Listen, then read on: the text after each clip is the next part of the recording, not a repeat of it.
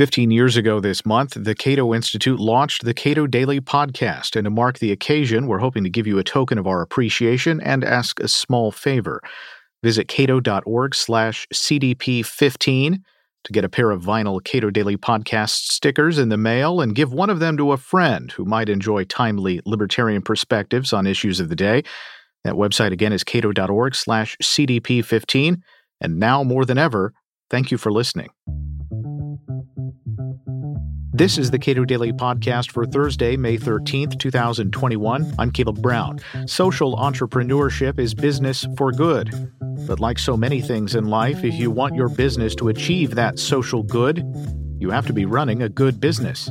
Sam Staley is, among other things, a professor of economics at Florida State University. We spoke last month. When entrepreneurs go into business, there's a bottom line. And it's a very clear bottom line. It is profits and losses. And that's the big measure, that Milton Friedman talked about. The social responsibility of companies, of corporations, was to maximize profits. And I understand that to a point. I know there's some disagreement about, I think it's a minor disagreement, frankly, but people think that's gross and kind of gauche and ugly, that is the one metric that must be used. But I get it. If you're a business person, you would like to continue to exist. So profits and losses matter, and they matter more than anything else, quite possibly. So what is social entrepreneurship, and what is the bottom line for social entrepreneurs? Those are two great questions, and I actually have multiple answers and different layers to that. So social entrepreneurship, and the way I use it in the seminar that I teach and developed at Florida State University, and we helped build a curriculum around, is a business enterprise that is created for the primary purpose of solving a social problem or addressing a social problem. So the profits in and of themselves are not of value. It's what happens with the profits and how you use that to build value, and with a focus on addressing whatever that social issue or problem is. So in some ways, in terms of the mechanics, and certainly the way we teach it at Florida State University, or at least the way I teach it at Florida State University, not all faculty are on the same page by any means, but is that you have to make money. And if you can't make money, you're not going to sustain yourself. And the way I tell my students, because most of my students, in fact, are not business students. Actually, I just ran the numbers. Most of them aren't even economics majors, because we don't have any prerequisites for my seminar in social entrepreneurship. Most of them are typical young adults. They want to make the world a better place. And what we're trying to do, and I tell them, look, the more money you make, the more that revenue can be invested in the social change you want to create. And so the social part is really a part of a normal business. I mean, we're not actually saying it's going to displace other businesses. And we're through the entire course, we're saying we love profits. In fact, the more the merrier. But in our class and for our students, what the social part allows us to do is really expand that social impact as an explicit part of the enterprise itself. And that's what captures their imagination. Right. So it's, in some sense, for customers at least, it's a psychic good, right? I'm contributing to this thing that I like, that is no part of the material benefits that I derive from the product. On the margin, that psychic good actually gives you a competitive advantage, particularly now. One of the interesting things, and we talk about this in the class as well as other places, is that given our wealth of the Western world in particular, in America specifically, we're at a position where we need to differentiate our products in meaningful ways to people. And the social component is a meaningful differentiator for people. And so it actually adds to the competitive advantage of a business. It's not just that we're creating a book, it's that this book is going to educate children in Uganda or wherever it might be, or even my own kids, in my own backyard. And so that psychic benefit is beneficial. Although you can't lose sight of the fact you actually have a product you have to sell. And I have a friend who runs a coffee shop, for example, sustainable coffee shop. They've got what they call a triple bottom line: environmental sustainability, profitability, and then social impact. And he talks about how he loves the coffee shop because it allows them to invest in these programs that are really trying to help people that are less fortunate internationally as well as locally. But he also recognizes that if he doesn't make a good cup of coffee, no one's walking in the door, not even those people that want to do good. So it actually does add an additional burden to the social entrepreneur. But what we've found is there are so many ways to make that practically beneficial that it's really exciting. And coffee in particular feels like it's been at the nexus of this idea for a really long time. That between Starbucks, between like roasters who only buy fair trade certified beans, where you can be reasonably assured that the people picking the beans are being paid better than otherwise. But it also, for me at least, has been a proxy for this is probably better coffee. Yeah. And I think that's what my friend who runs the coffee shops would argue. And there are a number of reasons to think about that. So actually, we go through this exercise in the class and we say, okay, here's your $7 cup of coffee. Here's your $4 cup of coffee. Here's your $2 cup of coffee. Where do you buy those coffees? Because all of those exist in the market. By the way, I'm not a coffee drinker, so I'm completely agnostic on this. Mountain Dew, then we're a different issue. But coffee, not so much. And if you want just that hard, caffeine sort of shot, you're going to Dunkin' Donuts and McDonald's. You're not going to Starbucks. You're not going to these higher end coffee shops. If you want a coffee that has a different flavor and a different taste that really kind of hits your palate in a way. There are tasting notes on the chalkboard at the coffee shop. Right.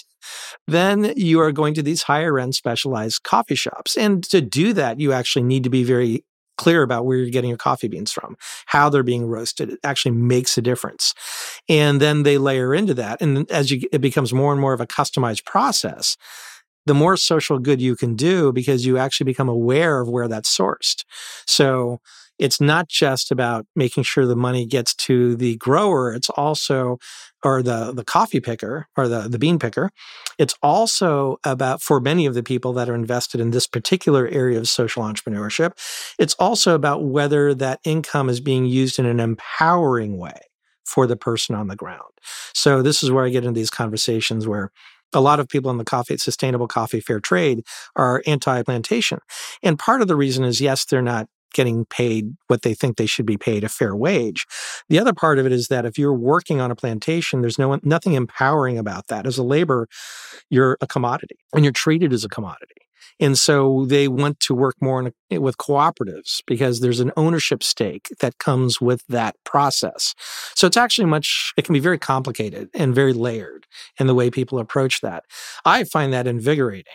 I mean, I find it inspiring. And it's not that unusual if we actually peel back the layers of normal business, in the US at least. How studied is this? Because you talk about how invigorating it is to have these layered interactions and business people trying to balance multiple bottom lines, because without the bottom line, money, it's really hard to do these other things. And yet, if you're not really doing good out there, you can lose all your credibility with people who otherwise would love to be buying your product and buying your product for, quote unquote, the right reasons. Yeah.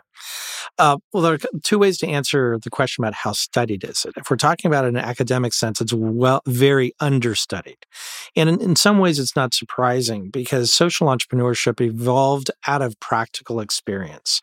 A lot of people who are working in economic development, a lot of it international, meaning not U.S., economic development, really became frustrated with the charitable giving, the international foreign aid world, and they just became very disillusioned. And they began to think about, there's got to be a better way to do this. And especially when they were interested in more in empowering as opposed to redistributing wealth.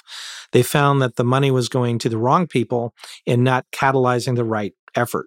And so really two stories, I think, illustrate this. One is I was talking to a former Peace Corps volunteer, and she was in North Africa, and she would realize after being on the ground for not very long that everything she was doing for the Peace Corps really wasn't having the impact she had hoped. And so she started a entrepreneurship enterprise that empowered women in North Africa on the side. And so that's social entrepreneurship. responding to the inefficiency and the ineffectiveness of the traditional ways of providing aid. So in some sense, there's this big gap. There's a big gap between people who are explicitly trying to do good, and that is the mission, and people who could be doing a heck of a lot more good while turning a profit. Right. And that is becoming, I would say social entrepreneurship is now becoming a dominant thought within the economic development area. And we're finding also in the nonprofit world in the US, the idea of having market-based revenue streams is now mainstream. And all of this is built on sort of recognizing we need a sustainable approach to this. There is a downside, I guess, that I can see, which is, well, Tom's Shoes is the example that I see and hear about as being sort of the prototype for this, which is a company that sells shoes and then says, hey, you buy our shoes, we'll give shoes to low-income people around the world. And that, at first blush, you're like, wow, that's really interesting. But to the extent that they're doing that, it's my understanding, at least, that they may be destroying local economies. Right. And to the extent that that's the case, this ownership stake that you're talking about, where these larger firms, typically Western firms, ought to be engaging with those people, not as like a helicopter drop of aid, but engaging with them as business partners. Yeah, and Tom's Shoes is now an example of how not to do social entrepreneurship, or really what the pitfalls are. A better example, which is now gaining more prominence as doing it the right way, is Divvy Up Socks, which I'm not sure many people may be aware of. It's actually a national brand. But I believe they were the first company to do the custom imagery on socks. So you can go to the website, Divvy Up, and then you say, I want to put my dog on my sock, and that's going to be a gift sock, whatever. The interesting thing about Divvy Up is that the founders, or actually they're from Tallahassee, they were Florida State students, they were originally interested in trying to create a social business, and they wanted to help address a social problem, and it actually was homelessness. They had certain ideas about what homeless people needed. And then our social entrepreneur in residence at the time said, you know what, why don't you go down and talk to somebody at a shelter and really start digging into this to truly understand what's going on and what they need. And so they went down and they asked the homeless shelter, if we could help, what do you need? And the homeless shelter people said, socks. Our people that are in our shelter, they need socks because people give us food. They give us all sorts of clothing. But man, these are people outside most of the time, most of the day. They need clean, dry socks that are durable. And so then they began thinking about that. And then they said, well, how do we get socks? Well, and eventually, obviously I'm shortening the story. They end up coming up to a commercial enterprise with socks and this really cool technology. And it's a 1-for-1 model, the same Tom's shoe model, because Tom's is a 1-for-1 model. But the difference is at Divvy Up Socks, they actually looked at what the problem was. And they tried to figure out how they could take their business and actually address the problem from a bottom-up way of looking at it. And nobody is making socks for homeless people. So what they're doing is they're selling the socks, and they just gave away their millionth sock. They're in 45 different states where people can donate. You can go online, buy a sock, and you can donate it to a shelter in your state if you want to. It's not an empowering model in the sense you haven't created jobs for homeless people, but it does layer into the solving the problem with an innovative solution. So with Tom's Shoes, my understanding is now they've kind of recognized the problem of that model, and it really did create harm. Let's not, by putting local entrepreneurs out of business, you are doing harm. They recognize that. And now they're trying to shift their model so their sourcing comes from entrepreneurs on the ground in the places they're trying to help.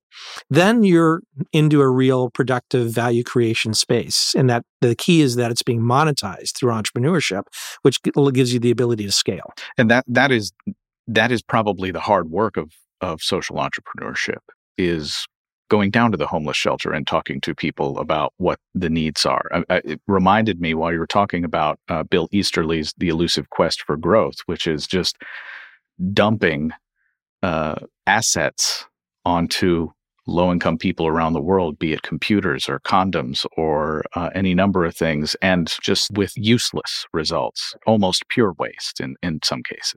In entrepreneurship, the term we use now is design engineering, which is a real technical term, but really what it means is figure out what the customer needs. I mean, that's essentially what it is. And then you design the product around that need. In our social entrepreneurship seminar at Florida State, it's a 15-week seminar. It's really designed to take someone from 0 to 60 in entrepreneurship in 15 weeks. Most of our students do not come from a business background. Only 5% of them are actually majoring in a business field. Only about 20% of them, 25% are economics majors. Everyone else is international affairs. They're interdisciplinary social sciences. We've had pre-med. We spend the first 40% of the class just thinking about what the problem is and working through it. Most students, like most people, want to jump to the solution.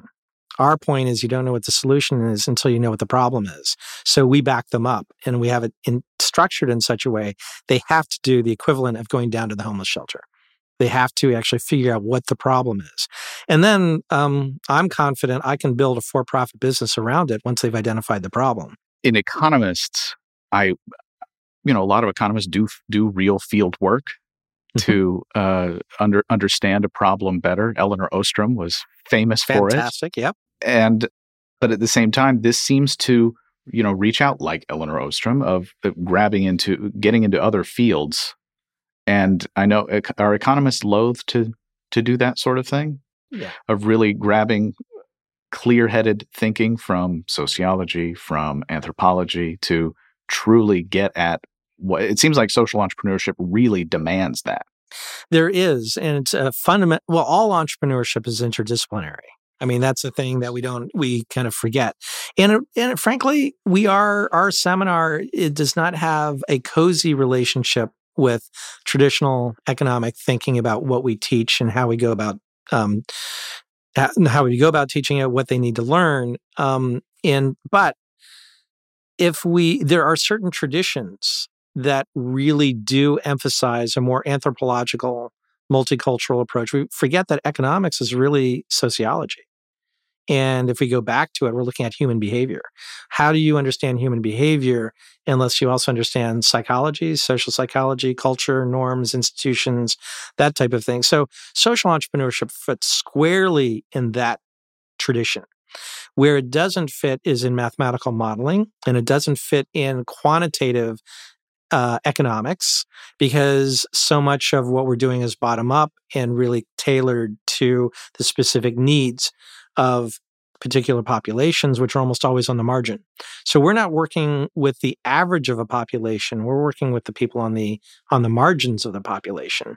And that, for economists, typically the way we train them, it's hard for them to quite understand that because our statistical methods are used to look at the average. And what we're trying to do is push the envelope on the revolution, which is going after the marginal populations. And it's a very different set of tools you need to do that. And it fits really well within entrepreneurship and in certain branches of economics, although it's not often considered mainstream. Sam Staley, among other things, is a professor of economics at Florida State University. We spoke last month. It's our 15th anniversary at the Cato Daily Podcast. In appreciation to our listeners, we have a small gift for you. Visit cato.org/CDP15 to learn more.